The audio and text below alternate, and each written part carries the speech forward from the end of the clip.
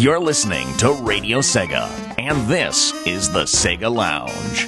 Sit back, have a drink, and enjoy the conversation.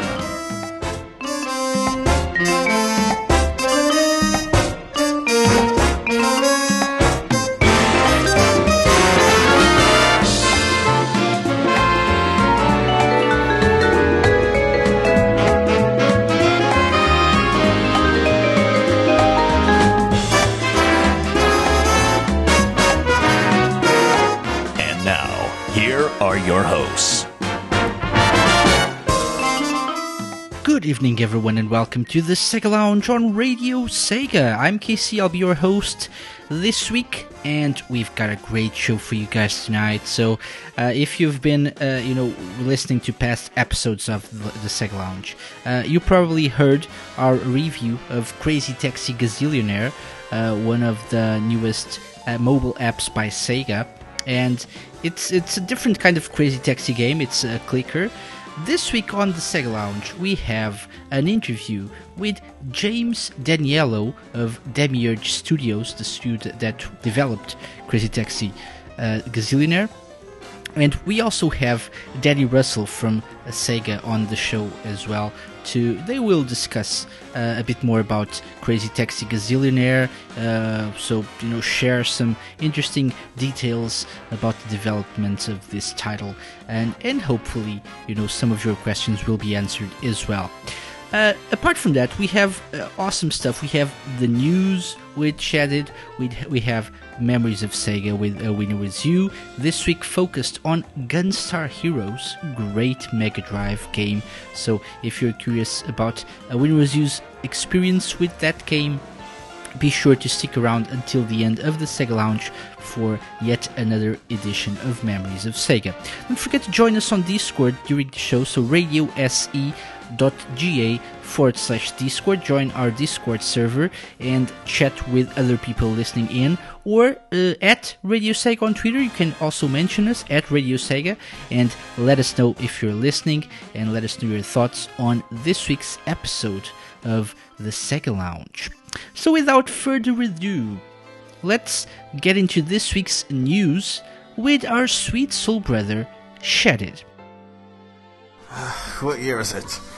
I completely lost track of time when last week I completely forgot everything. Okay. New console? Well, okay. Cue the intro, I don't care. Cue the intro. News Desk. Hello there. I'm Shadid and welcome to the News Desk, where we look into what's new in the world and the community of Sega. To start off, we'll talk about something that involves mobsters and services. Probably not in that context. Although we won't be getting Yakuza 6 in the West until early 2018, Sega of Japan and the producer of the series, Toshihiro Nagoshi, are already planting the seeds for a new game announcement.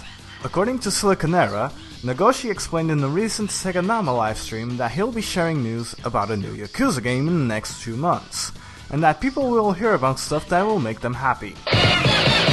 Well, wouldn't you know it, Sega Forever is indeed a new console, if you consider your smartphone one. Late last week, Sega revealed the Sega Forever service, which consists on re-releasing most of the Sega's console lineup, according to them even the Dreamcast, for free with in-app purchases.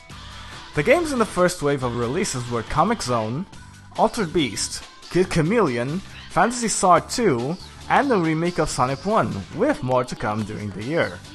Although the release was very welcome, it has been tainted with some performance and emulation issues in certain devices.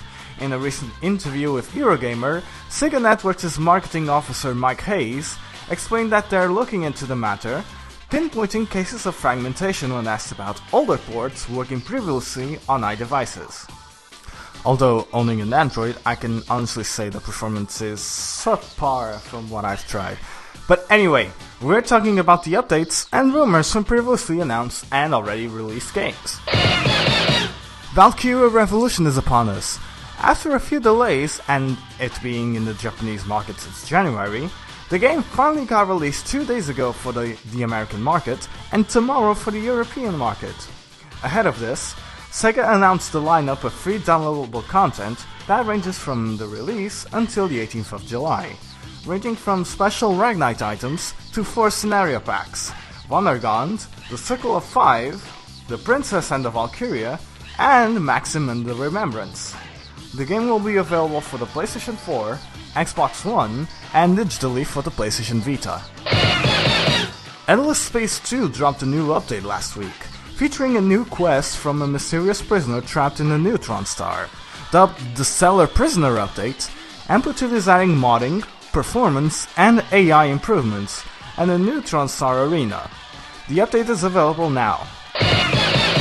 Creative Assembly is giving us a new look on Total Warhammer 2's campaign, releasing a new video detailing the stories within the land of Ulthuan and Lustria, and detailing the leaders of all 4 races in the game. As a reminder, Total Warhammer 2 is available on the 28th of September on Steam. And finally, we have some records to take care of in this week's extras. I don't think we covered this during E3, and after that live show, I hear that Shadow Guy did horribly, but AtGames is releasing a new Sega Mega Drive console this fall, which will feature a 720p HD output, scanline filtering, a save, rewind, and pause features for each of the 85 games pre-installed, wireless consoles, and boasts a better stereo sound, and it being one of their best products yet. And, of course, I left the best for last. It will feature cartridge support for the first time in a while. Again, this console will be released this fall. Data disc, stop, please! I'm just a mere pawn with no vinyl player. Why am I saying this? Well, in the span of a week, Data Discs announced not 1, but 2 new vinyl releases. The first, in partnership with Sega, is the Sonic Mania soundtrack vinyl, which will be available in Sonic Blue, Classic Black, and limited edition versions. To celebrate this, Data Discs released a preview of a retouch to Diopolis Act 1, retouch from the original audio released since the 25th anniversary party on SoundCloud. Not only that, but they are also re-releasing Altered Beast's soundtrack in vinyl too. Like the Gunstar Heroes one, this is cut into 45 rotations per minute on a 400-gram vinyl, and pre-orders start tomorrow at 7 PM Western European Standard Time or 2 PM Eastern. The Sonic Mania soundtrack, though, will start pre-orders in mid-July. And that's it for this week's News Desk. I've been Chatted. You can follow me at DarkwindPT on Twitter, at Darkwind_ on Twitch, and you can follow Radio Sega on Twitter. See you all next week, folks.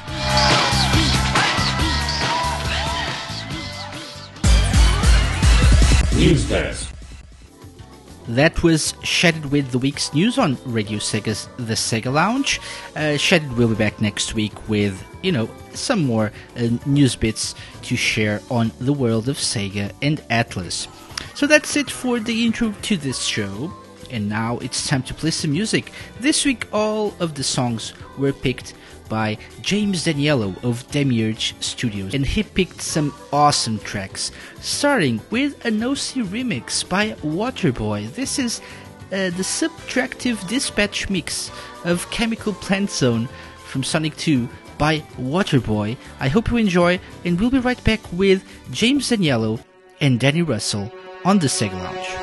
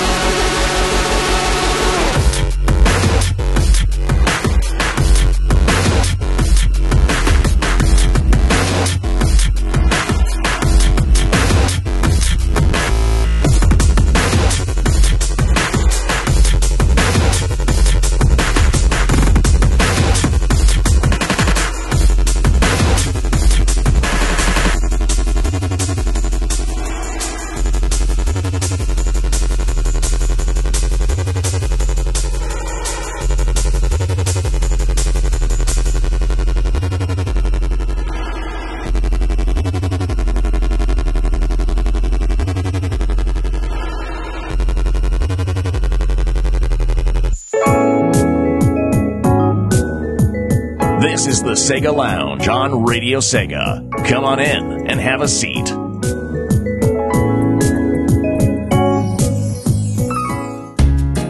Alright, welcome back to the Sega Lounge right here on Radio Sega. And this week we have very special guests on the show. So let's welcome Danny Russell. Hello, Danny. Hello. Hello. How's it going? From Sega of Europe. Welcome to the show. It's a pleasure. Thank you for having me. And so, Danny, you obviously are the community manager for the mobile side of things these days, right? Yeah, it's kind of a complicated one. So I'm part of Sega Networks, which is based in San Francisco, but I work out of Sega Europe. So I'm not exactly Sega Europe. I'm technically Sega Networks working in Sega Europe, but yeah, it's complicated. Okay. But it's all fun. It's Sega. Yeah. Okay, let's stick with that. And we also have James Danielo. Is that how you pronounce your last name? That is very good. You did good. Okay, yes. Senior engineer on Crazy Taxi Gazillionaire. Hello, James. Hey, again. Yes. Thanks for having me. Welcome to the show. So, James and Danny are here to discuss Crazy Taxi Gazillionaire, obviously. So, the newest entry in the Crazy Taxi series.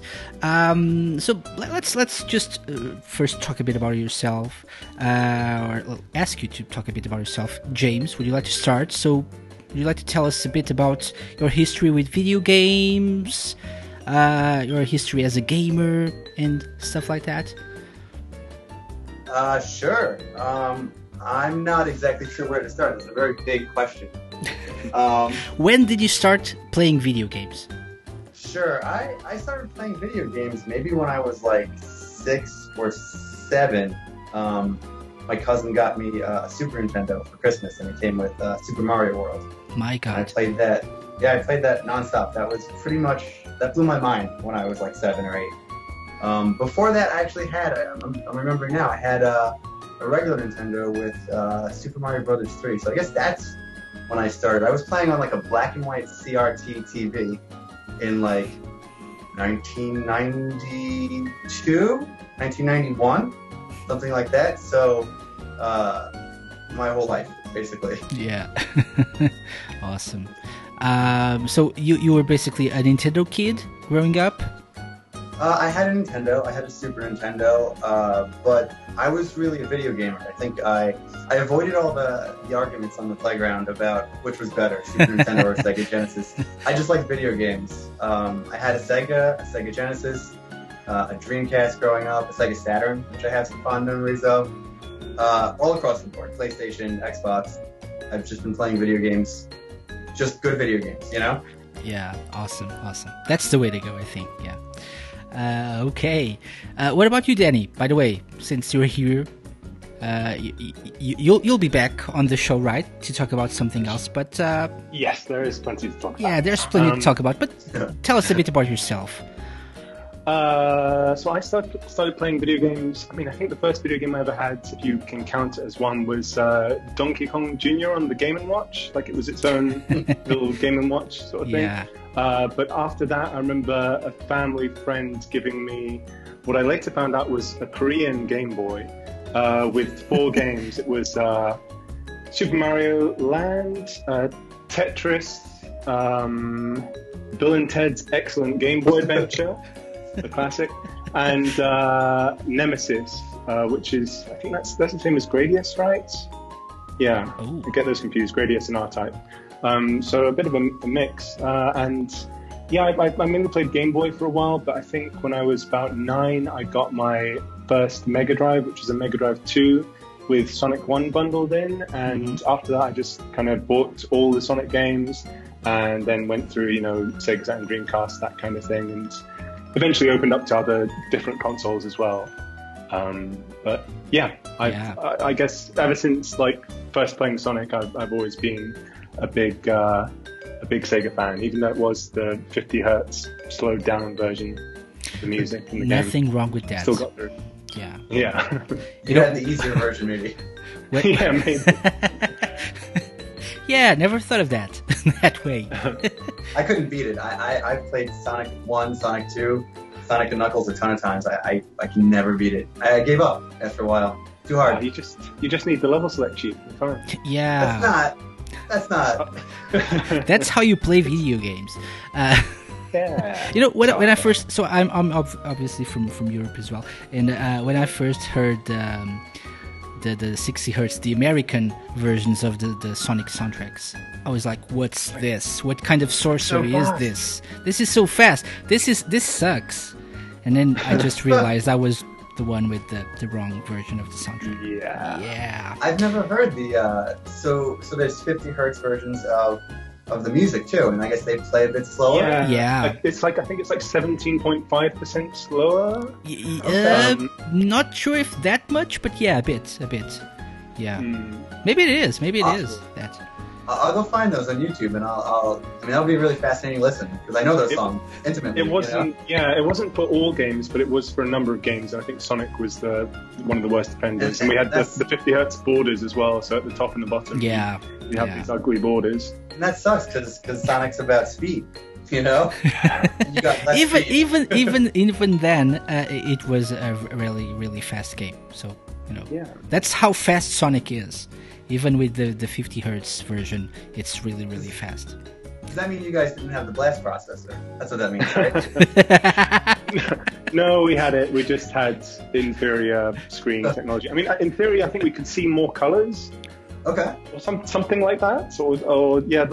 It's high resolution. That's what it is. There must be like some upside to this. A higher resolution through some kind of interpolated frames or something. I can't remember exactly. But... Okay, so that's our childhood in a nutshell as well. Okay, so Danny and Russell, so you're here to talk about Crazy Taxi Gazillionaire. So let me start by asking James. So you're part of Demiurge Studios, right? That's correct. Okay, so you guys have worked on a lot of projects in the past. Would you like to, for people not in the know, to talk a bit about Demiurge Studios? What you guys have been doing, other projects that you've worked on in the past and stuff? Sure. So Demiurge Studios has been around for something like 15 years. I haven't been here for that entire duration. I've only been here for about 2. But we started as sort of a contract shop, so we would work for other people. We worked on some Aliens games. I think we worked on the Mass Effect port for PC, and we just kind of picked up work all just from anywhere for a long time. Eventually, we worked with Marvel to make Marvel Puzzle Quest. It was a pretty big hit. Yeah. And then I guess Sega was expanding their sort of mobile networks. So I guess Sega realized they wanted to get into sort of the mobile market, and that's when they acquired us, which was about 2 years ago. And I guess we've been, ever since, focusing solely on mobile, which we didn't do before that, and now working with Sega to leverage sort of some of Sega's IPs. Yeah, that's actually a good point. I was doing some research for the interview, and I realized you guys worked on, or the studio worked on a lot of PC ports and stuff. So stuff like Borderlands, Mass Effect, and so the mobile focus is something more recent, right? Yeah, so one of the founders here, who was kind of instrumental in guiding us towards these interesting and creative projects and stuff, helped us get on the mobile bandwagon, I guess, kind of early. And Marvel Puzzle Quest proved to be a big success. And I guess Sega saw that, and they saw, hey, look, these guys are in North America, and maybe we want, companies in North America that can speak for and work for sort of an American and Western audience. And they saw that we were a good fit, so they, I guess, approached us. Awesome. So, by the way, tell me about your history in the industry. So you've been working for Demiurge for the past, 2 years or something? Is that what you said? Yeah. Was that your first gig, or did you start out somewhere else? Sure. Before that, I worked 2.5 years in developing just mobile software for basically a company that would work with universities and hospitals to create sort of campus apps. I did that for 2.5 years. But what I wanted to do was video games. So while I worked there, I also took on some freelance video game gigs. And one of the things I did was I worked part-time to help a developer release Olsen. on Steam, which is it's kind of a Stepmania kind of thing with original content or whatever. Okay. And I've been a professional and hobbyist, I guess, video game developer for like 15 years. So in my youth, I used to mess with game makers and make a lot of video games. And it was what made me want to go to school for computer science. But when I graduated, I guess I wasn't completely confident I was going to work for video games yet. So I want to get a little bit of experience before I applied officially, I guess. Okay, that makes sense. Yeah, but it's cool that you actually, were able to get into the industry that you wanted to work in. So that's great. Okay, so that's the obvious follow-up question for this is, what does a senior engineer do? Sure. I think the title senior engineer just speaks for your experience and your ability. On our project, I mean, I guess at our company, we're not so big on titles. We kind of have small teams that are fluid, and we interchange people all the time. I guess the only title that matters, I guess, is lead engineer. On a couple of projects, we kind of have a team lead, which for the first, I guess, 3/4 of Crazy Taxi, somebody else was the lead engineer. After he rolled off being just a senior engineer, I sort of took the reins of the project, and I'm the only one kind of working on it now. Work to sort of push out fixes and stuff post-launch. Oh, okay. Yeah, excellent. Yeah. So, by the way, it's time to talk a bit about Crazy Taxi. So, were you familiar with the Crazy Taxi series before working on this? By the way. Sure. I had it for Dreamcast. That's where I first played it, and I think that was like 1999 when it came out. I had Crazy Taxi and Crazy Taxi 2, but I spent most of my time playing Crazy Taxi 2. I think that's the one that had the crazy pyramid, if I'm not mistaken. Yeah. The man's knowledgeable. Yes. Yeah. Excellent. And that was a lot of fun to me. I liked the regular arcade gameplay, but I felt I hit some limits. Like I couldn't get better and better and better. But I found I spent a lot of time on the crazy pyramid, like mastering those kind of puzzles. If that makes sense. Yeah. I think many of us did spend some time on the mini games, on all the games, on all the Crazy Taxi games. Yeah. Yeah, and that was kind of something that I wish we had included in Crazy Taxi, because there was maybe some references to the crazy pyramid or those kinds of things. So I think those were memorable to a lot of people. Yeah. So you were quite familiar with Crazy Taxi. So and this might be a question that Danny, will probably better suited to answer. But why Crazy Taxi for this kind of game? Why is Crazy Taxi? Why do you guys think Crazy Taxi is a franchise or a series that fits this kind of gameplay on a mobile phone? I think I can actually speak for this. And I think that's a good question, because I think a lot of people have, I guess the biggest risk, and we knew this going in, was that people who are loyal to Sega and to, I think, video games from, our childhood, I guess, want to see often something that they're kind of familiar with. And so we knew, I think, one of the biggest risks was if we were going to deviate from the, driving a taxi kind of gameplay, that people might not be so receptive to that. And I think that kind of, we knew was one of the biggest challenges when we worked on Crazy Taxi. And I think that's kind of maybe part of the spirit of the question you're asking. But I think we were surprised. I think people were pretty receptive to the game we made, even though it wasn't sort of the original sort of format. I think something kind of important is mobile doesn't have the same kind of control scheme that a console has. So if we're going to be a mobile-focused sort of area of Sega's sort of game development, we have to create things that work for mobile. And I remember, I think SG&I was part of the original pitch for us to make Crazy Taxi Gazillionaire. I don't think it came completely from internally, and I think the way they pitched it originally actually got me kind of excited, which was they pitched it as Crazy Taxi Empire. And I think kind of when they said that, I was like, that could be kind of cool, And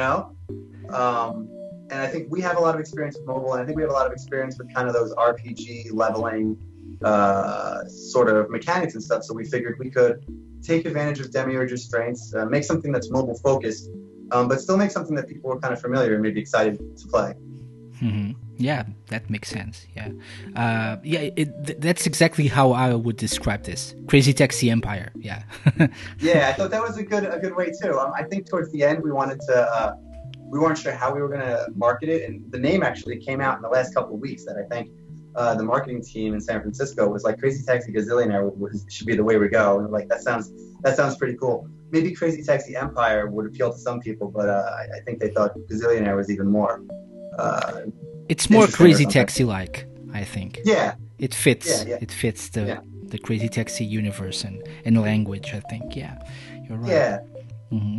And so this is basically a mobile clicker game, right? So you click through some of the the passengers, the customers, and take them places in the game, in game locations.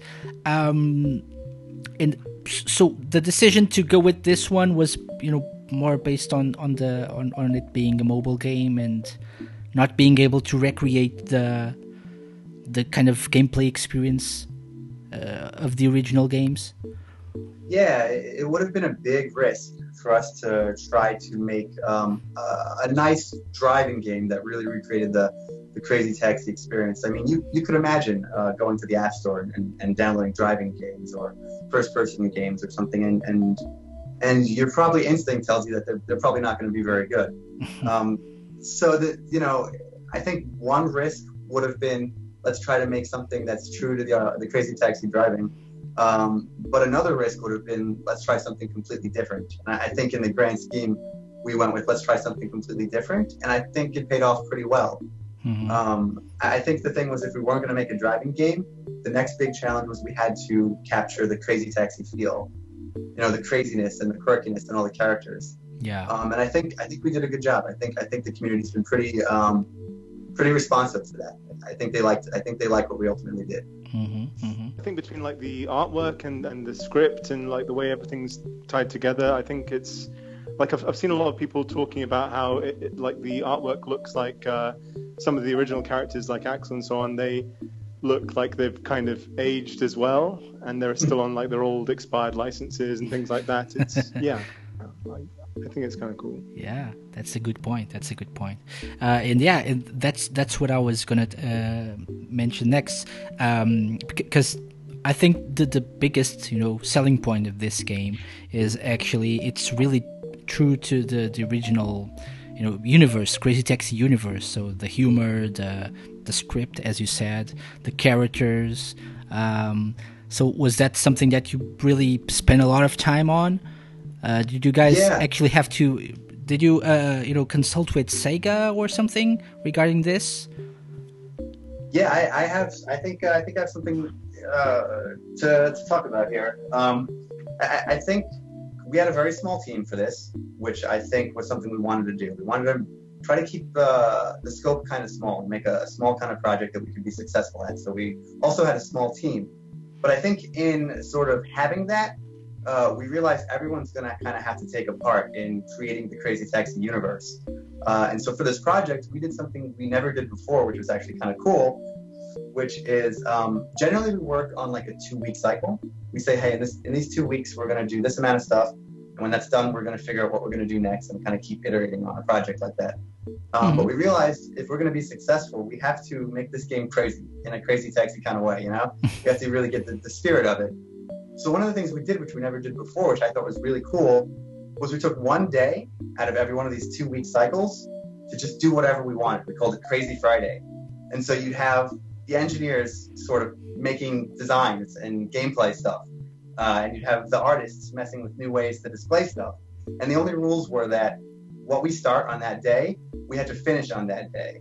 And we could go wild and create whatever we wanted. And I think in that way, we pulled creativity out of everybody, out of people that aren't necessarily always involved in the creative process when you make a video game. So we had some of the producers creating backstories for the characters, and we had some of the engineers creating gameplay stuff. And when you look at the game, you can see that you can still see it. I mean, having been on the project, I know which stuff came out of that. Stuff like the cars flying at the screen and shattering them came out of just an engineer wanting to make something on one of these crazy Fridays. The cash tornadoes and even the scratch tickets came out of that. So I think we knew that we had to sort of really get creative with this and really have a lot of fun with it. And one of the ways we enabled that was sort of deviating from our normal and maybe what people kind of imagine as being sort of a pretty stable and serious kind of development practice and just go wild with it. And I think that was kind of how we tackled that. Yeah, definitely. It has to be crazy, right? To be Crazy Taxi, it has to be something crazy. Yeah, otherwise it's not Crazy fun. Taxi at all. Wacky. And, yeah, exactly. Yeah, indeed. I think we did a good job. I think so too. I think that the biggest praise people are giving this game is actually being so faithful to what we came to expect from the a Crazy Taxi game. You know, it's really wacky and funny.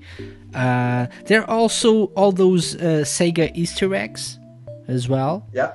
The sponsors. That also came out of us having a day to do sort of whatever we wanted. You know. Okay, that's probably one of my favorite things in this game, and it's also interesting that you went with this before the ads come on the game, so it's nice. So was it intentional that this had to be like something that would come before the ads, so people wouldn't be as bummed to see ads in game? Or it's actually more of sometimes we have to design around problems, and one of the big problems with integrating ads into your apps is they can be really unreliable. So we figured we kind of have to have this transitional screen, in case anything goes wrong, kind of we can't show an ad or something. And we realized, hey, here's another opportunity to have a lot of fun with this. Yeah, that's great. That's a good idea because you have some awesome Sega references there. Did they all come from your team, or? Yeah, we actually had a lot more. Some of them were kind of we had to pull back. Edgy. Some of them were edgy. Some of them were maybe too infringy, if that makes sense. And so we had to actually pull back some of them. There's a good couple in there that would have been great, but we couldn't get to. Okay, maybe in the future. I know. I was surprised with one of them, the Tails Motors one. Yep. Because that's when I thought, this reminds me of something else. This logo. It reminds you, yes. Yeah. So there was stuff that was more infringy, as you said. Yeah. Even but we worked with marketing, we worked with legal, and we tried to figure out, what's going to be okay and what's not. Yeah. Okay. Yeah. Those I like the silly ones like Golden Facts. Golden Facts. There was somebody on our team that didn't understand that reference. They didn't get it until like 2 weeks before we launched, and they were like, "Wow." Yeah. I thought that was pretty cool, Yeah, that person needs to be fired right now. Yeah. It just never clicked, Yeah. I think many people who play the game, don't really get all the references. So, but that's cool. It's just for the Sega fanboys out there. I was talking to someone the other day, and the Virtua Biters one wasn't clicking in their heads either. And they know about Virtua Fighter, but I'm not getting this. Where's this from? Right, like dentists, I don't get it. Yeah. Okay, but that's a very cool little thing there for people. And as I said, it doesn't. I don't really mind watching an ad if I have that really nice Easter egg there before the ad. So it's cool. Yeah, it's a great idea. Speaking of the ad, go ahead. Yeah. Well, no, I was going to say the thing is as well that the ads are all opt-in, right? Like you can get through the game without watching any ads. Oh, definitely. It's just that you're going to go a lot faster if you do watch ads, right? Mm-hmm.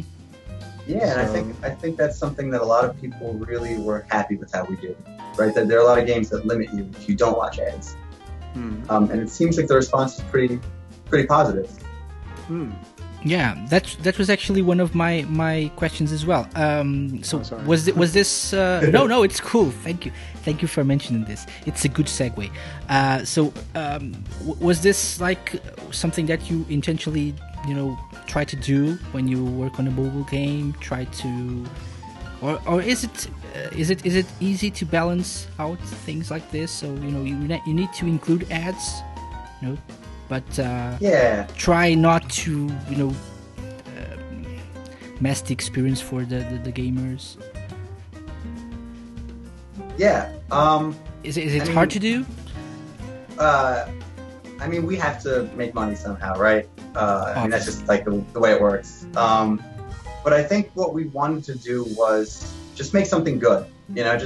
Make something that's fair and fun. And there were a lot of models out there of good systems, and there are a lot of models out there of bad systems. And we looked at those, and from our experience too, we realized, how can we make this? There was a lot of iteration on the design. It wasn't like day one we knew what we were going to do 100%. As we kept playing, we realized this is a good opportunity to not show an ad, to take it out of the game. This is a good opportunity to show an ad. And I think what we really wanted to give people was just a good experience and let them decide when and how they want to watch ads. And it actually worked out really good. Surprisingly, when you let people have the choice, maybe you'd be surprised that they watch more ads, if that makes sense.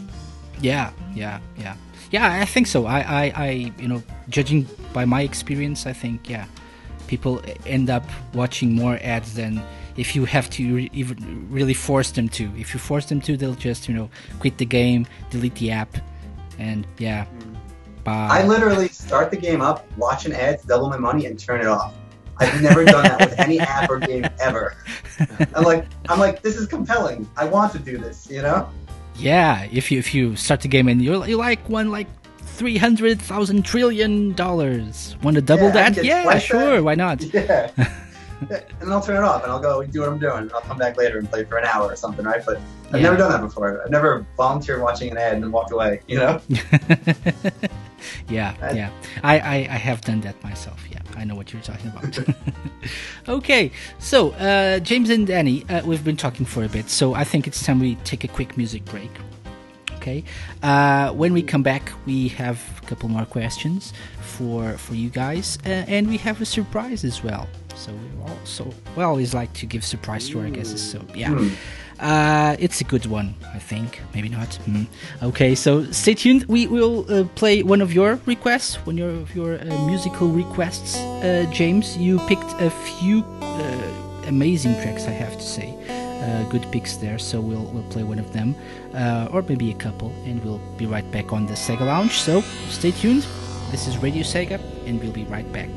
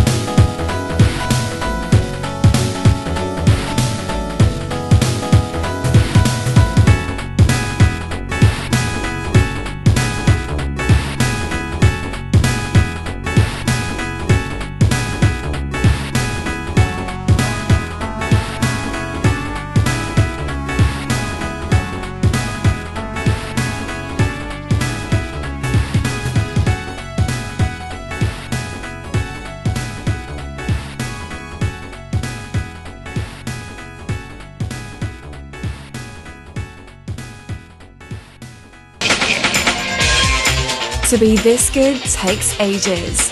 To be this good takes Sega. Radio Sega, playing the best Sega music 24/7.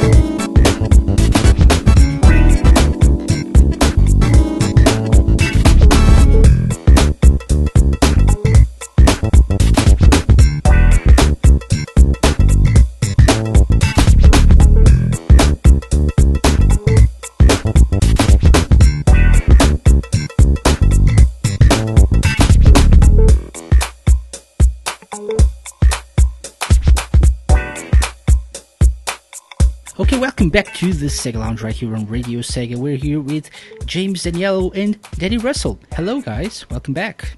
Hey. Hey. And so we have a surprise, as I said before.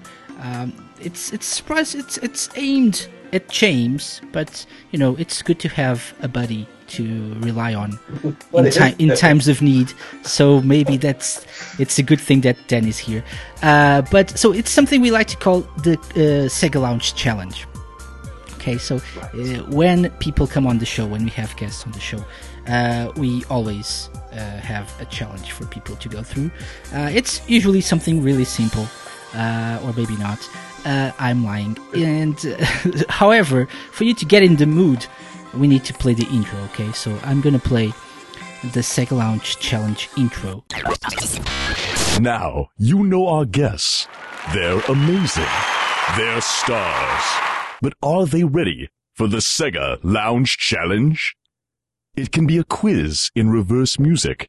It can be anything we want.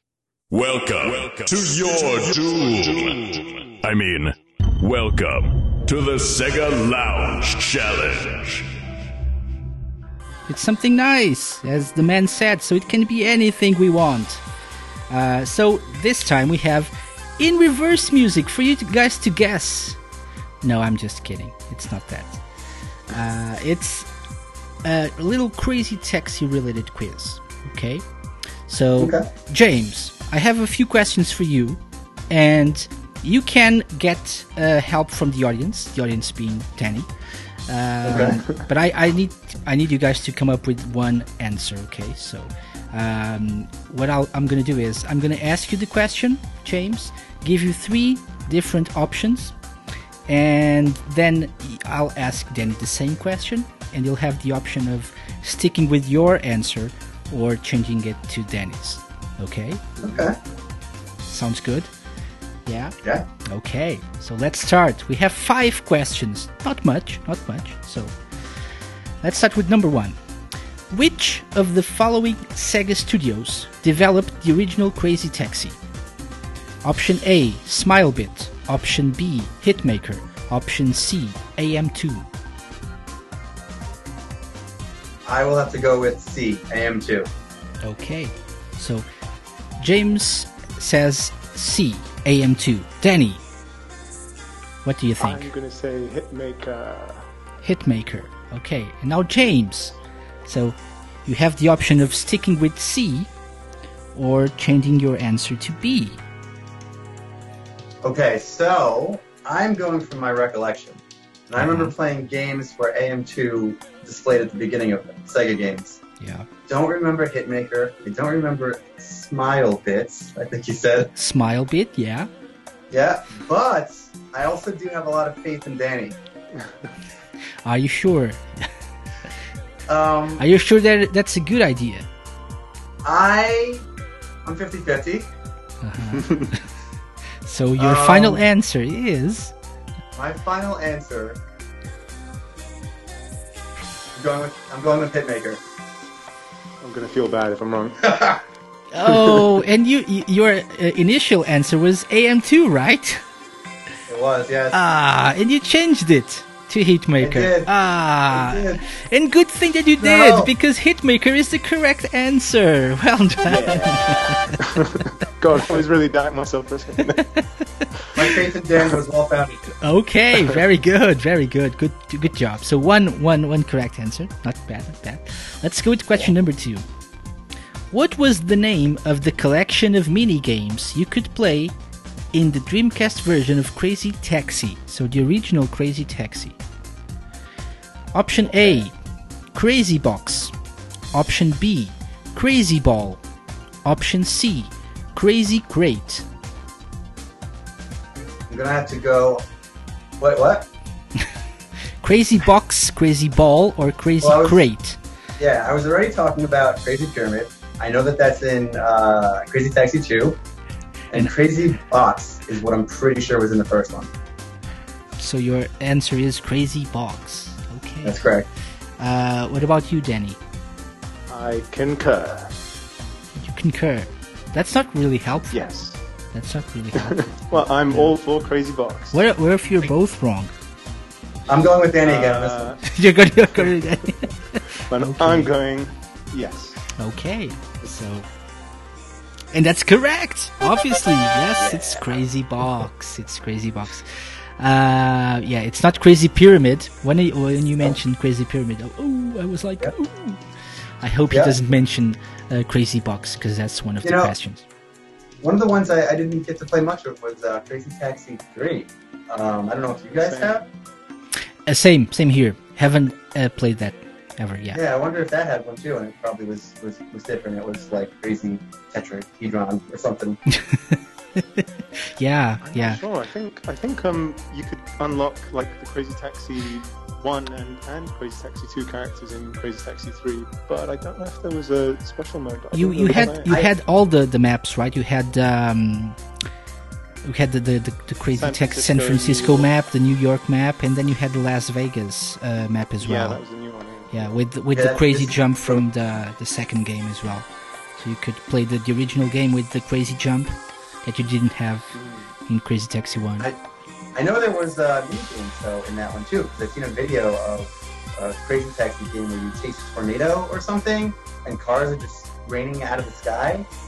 Have you guys seen that? So that there had to also be some sort of mini game, something. Isn't that also, a Chinese bootleg version? Sorry, there's a cool version on PSP. I think it's called Bear Wheels, which like combines Crazy Taxi 1 and 2, but it also has a simultaneous multiplayer mode. Yep. Which I don't think was in any other version. Mm-hmm. What was this one called? I don't think it had the original music. Fair Wars. Huh. Crazy Taxi Fair Wars, yeah. And a Crazy Taxi 3 had the Crazy X. Okay, so that's Crazy the minigame X. collection, Crazy X. Yeah. It was on Xbox, so everything had to be X. Made sense. It had 4 tiers. Tier 1 had 12 challenges, Tier 2 10 challenges, Tier 3 had 2, and Tier 4 had 1 final challenge. Thanks, Internet. Okay. So that's a bit of trivia out of the way.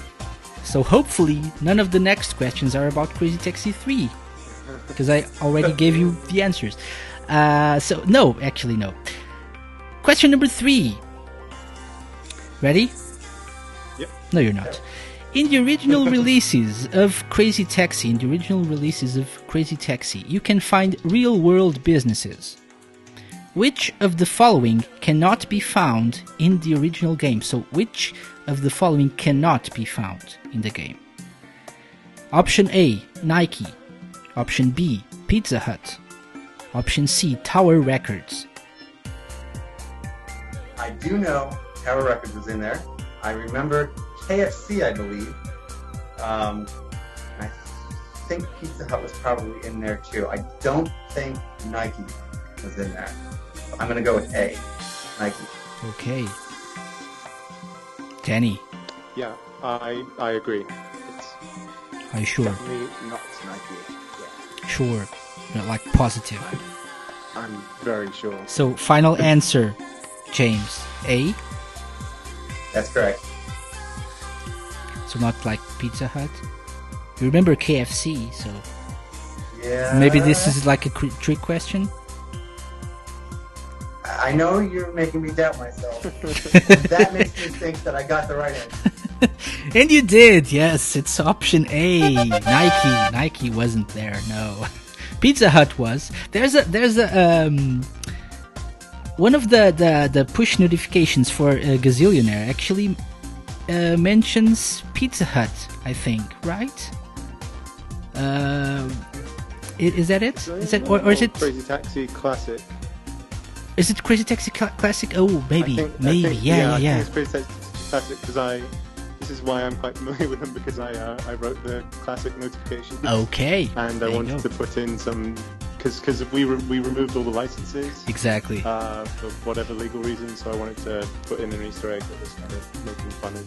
It's like take me to pizza. To that pizza place, right? And that's a funny. That's awesome. Yeah. Okay. Crazy Taxi spirit.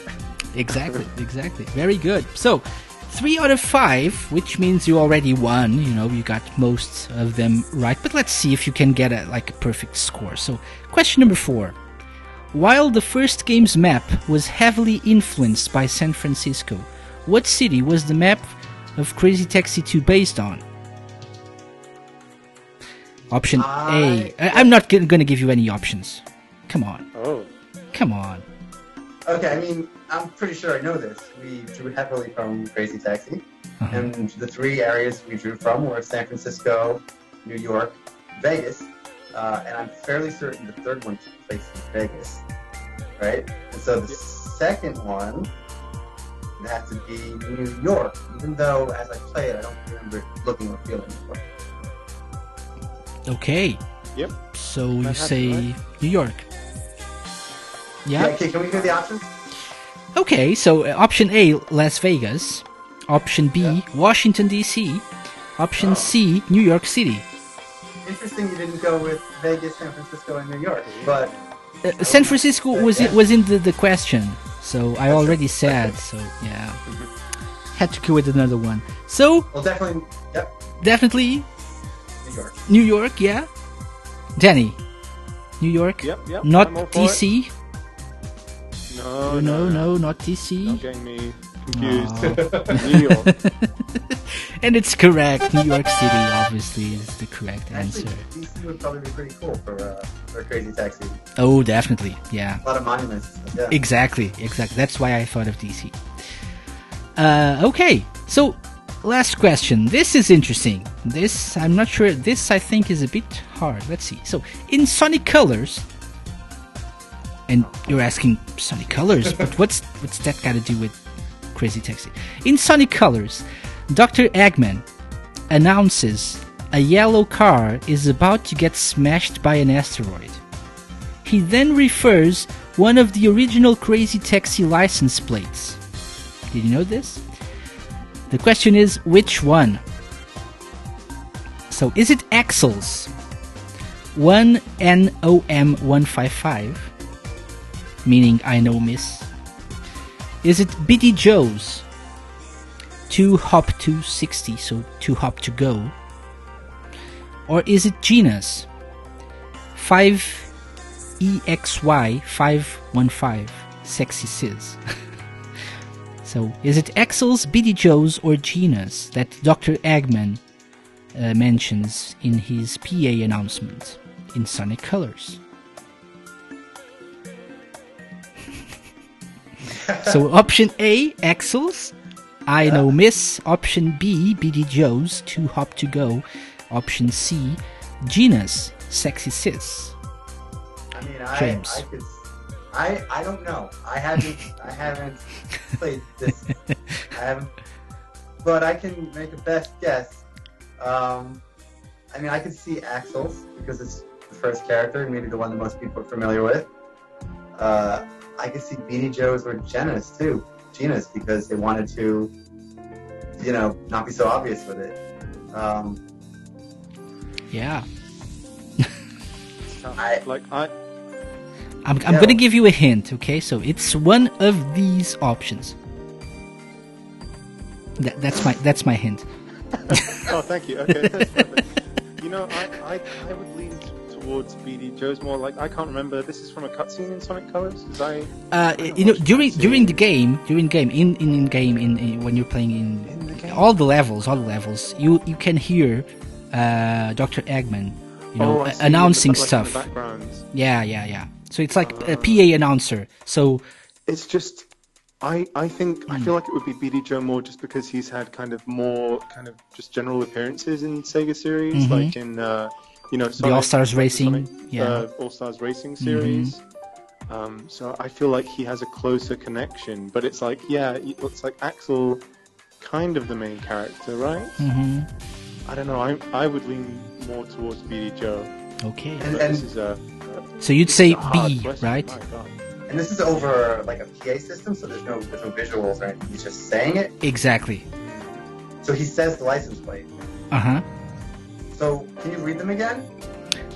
So Axel's is 1NOM155, meaning I know miss. Yeah. BD Joe's is 2HOP260 or 260, 2hop2go. And Gina's is 5EXY515. Sexy sis.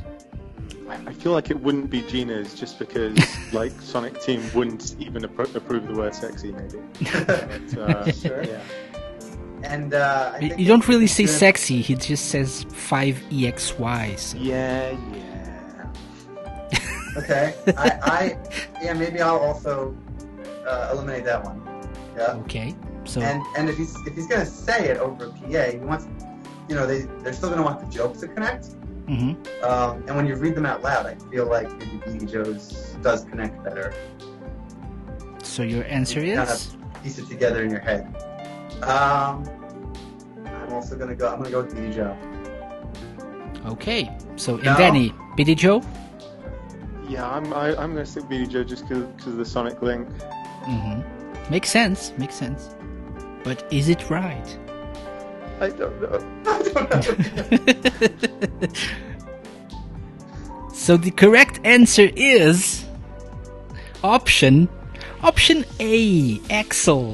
Yes, it is. No. Yes, 1NOM155.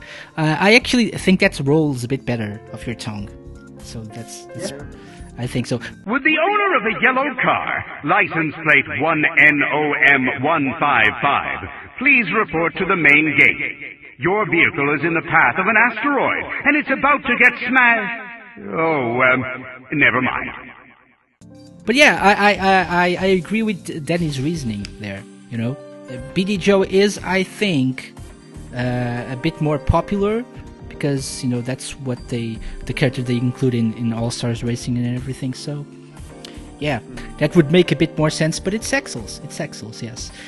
So it's a nice little Easter egg there for Crazy Taxi fans in Sonic Colors. Okay. 4 out of 5 ain't bad, right? It's not bad. It's amazing. It's That amazing. was a tough question. I accept the feedback. Yeah, but you did very good. 4 out of 5 is amazing. And so it's my pleasure to present you with the Sega Lounge seal of approval, which I will send to you via Skype, because that's where we're doing this. And Yes. there you go. The seal of approval, still freaking everyone out with the thumbs there. So, well done, James and Danny. So, we're almost done with the interview. Thank you so much for coming. But let me just ask you, are there any plans for future updates to Crazy Taxi Gazillionaire, new content coming up, or something like that you can share with all our listeners? I don't have the approval probably to be the guy that makes those announcements. If that makes sense. But I will say we launched it. People liked it, right? So from there we get to make our decision, right? Yeah, makes sense.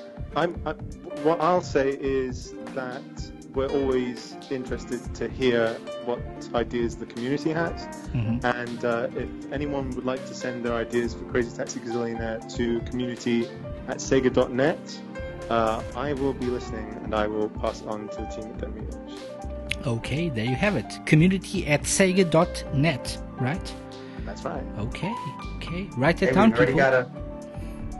I was gonna say we've already got a new location like that, right? Ooh, No, spoilers. I'm saying yours. Washington, D.C. Yeah. Okay. I'm gonna email Danny with Washington, D.C. Just all caps Washington, D.C. And I'll forward it right on to James. Okay, very good. So yeah, James, Danny, anything you'd like to say to the fans listening in, to people who haven't yet decided to download Crazy Taxi Gazillionaire? Apart from what are you waiting for? Yeah. I think what's interesting is I showed the game to a lot of my friends who liked Sega and liked Crazy Taxi growing up, but who never actually played mobile games. And I think it was a big departure for them from the Crazy Taxi universe that they're familiar with. But they got insanely addicted. And to me, that was, I think, a really good sign. Okay. Excellent. Yeah. Excellent. I'd like to also say that I'm sure that there are a lot of Crazy Taxi fans out there who are a bit unsure about trying this out. But I think if you actually give it a go, like just give it, 5-10 minutes, and I think you'll be impressed with the attention to detail that's gone into the game and just how much of the original spirit is there. And I think you'll be won round pretty quickly.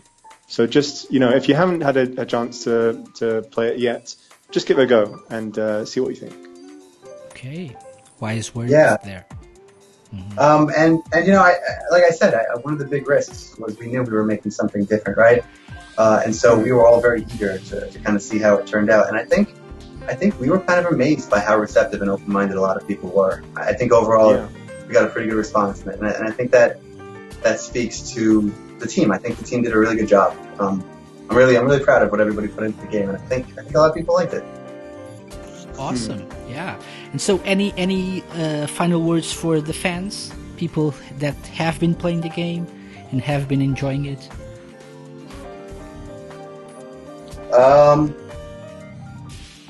Maybe expect Washington DC to be added soon.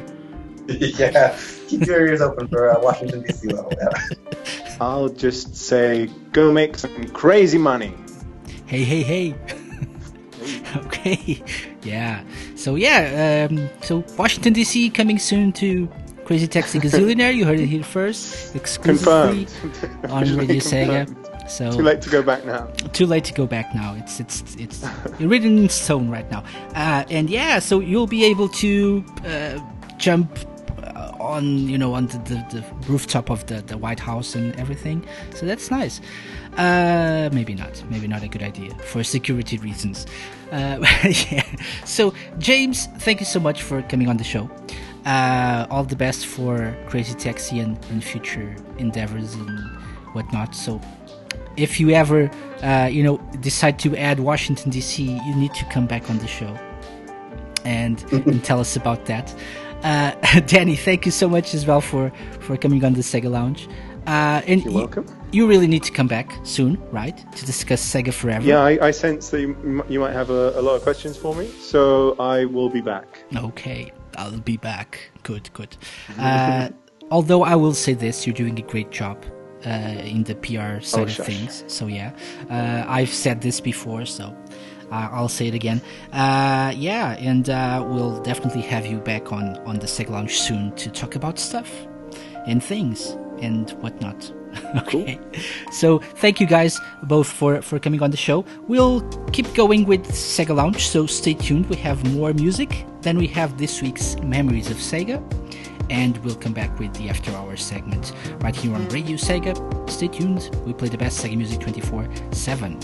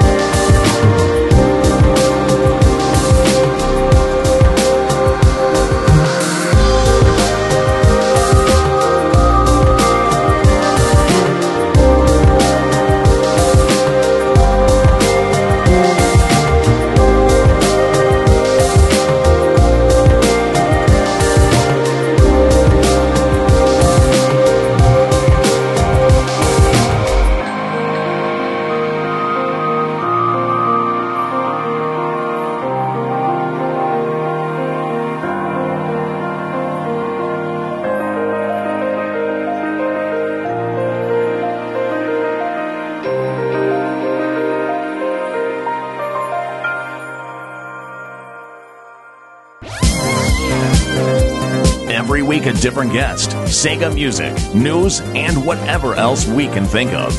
The Sega Lounge, only on Radio Sega.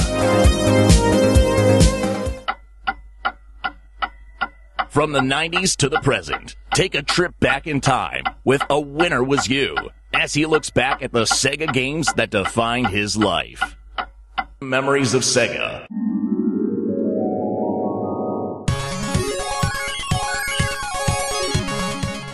As far as debut titles go, you could certainly do a lot worse than Treasure. Made of former Konami employees, Treasure would go on to make such classic titles like Guardian Heroes, Dynamite Headdy and Radiant Silvergun, and you could tell right from their very first game that they were something special. I'm talking, of course, about Gunstar Heroes, a run and gun released on the Mega Drive in 1993. Playing like a slightly less unforgiving version of Contra, Gunstar Heroes had many of its own gimmicks, most notably the ability to combine weapons into something more powerful. It was fast-paced, hectic, and full of awesome special effects you would never have expected from a Mega Drive. Oh, and it has some of the most memorable bosses ever as well, in particular the mighty Seven Force, a behemoth with, you guessed it, 7 forms. This is actually one of the most important games in my life, not only because it's so good, but for another very big reason which I'm about to talk about. I believe I first saw this game in an issue of Sega Power magazine, just a screenshot or two, but they looked pretty cool. A few months later I saw a review of the gaming machine Sega, and they were very impressed, giving the game a whopping 93%. The screenshots really caught my attention, it really looked absolutely amazing. The other reviews were a bit more mixed, but it was certainly one I was interested in. Sadly, I never saw the game in the wild, and I never had the chance to play it in my youth. We now move to the year 2000, where the only gaming I was doing was on my Dreamcast and PlayStation, and my Mega Drive was consigned to the attic of history. One Sunday, I went over to my friend's house to play some games on his PlayStation.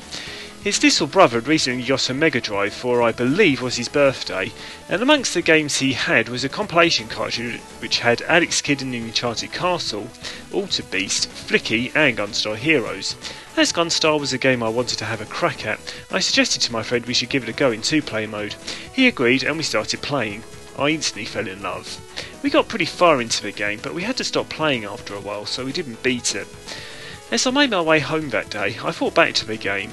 I now really wanted to own the game and see the end of it, but of course I no longer really had a Mega Drive. I then started to think of all the classic games I once had, and I really wanted to play those again as well. So, a few days later, I went into town and bought myself a new Mega Drive. It would be at this time where I would start to rebuild my collection, getting the games I once loved back, while hopefully getting to try out the ones I missed out back in the day. To this day, my collection keeps growing and is full of everything from the classics to the more obscure gems out there. As for Gunstar itself, I finally found the game back in 2004 in a newly opened branch of GameStation, where I found a copy of the same compilation pack that I had played with my friend a few years back. Of course, I snapped it right up. Finally, I was able to play through and beat the game, and I can only say I loved the ride.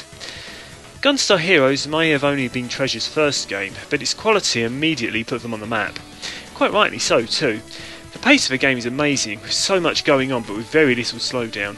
It also has, in my opinion, one of the best minecart stages ever, and that's not just because that's where you face Seven Force.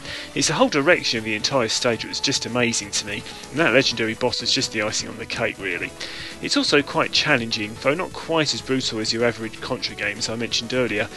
The final boss in particular did give me a bit of worries, and there were quite a few times where I defeated him, but only on my last sliver of life.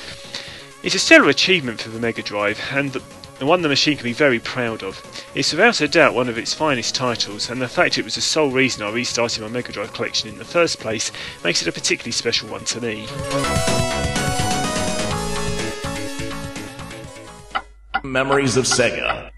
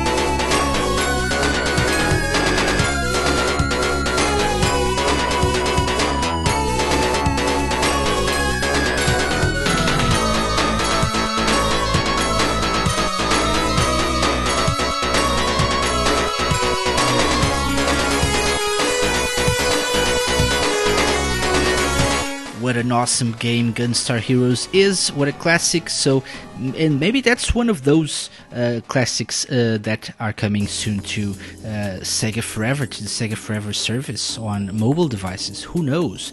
So as you heard during the interview, we'll try to have Danny back on the show soon to talk about Sega Forever, and maybe answer some of your questions about the service as well. So stay tuned for that. I hope you guys enjoyed this week's episode of the Sega Lounge.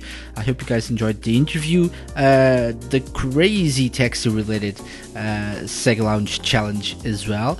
And I want to once again thank James Danielo of Demiurge Studios and Danny Russell from Sega for coming on the show and taking the time to chat with me on this subject of Crazy Taxi Gazillionaire. Don't forget you can now download Crazy Taxi Gazillionaire on both iOS and Android devices for free.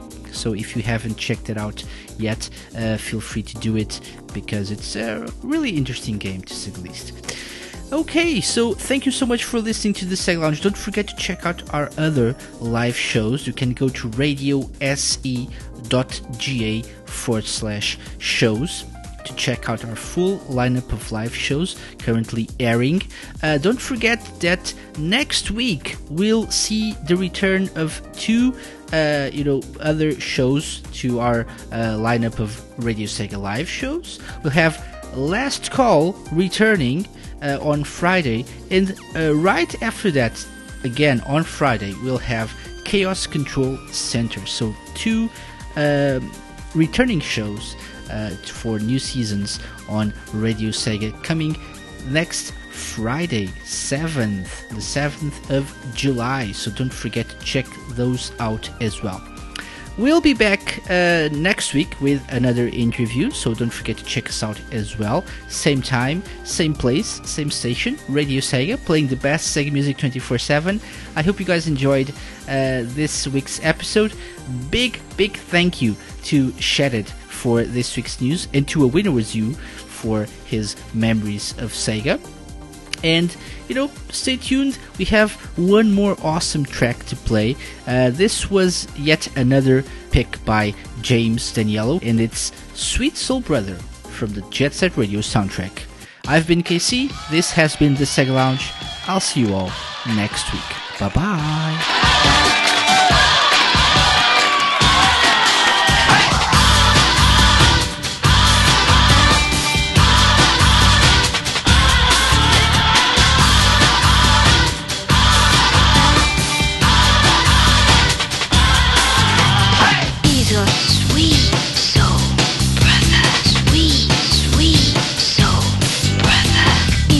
Sweet soul brother, sweet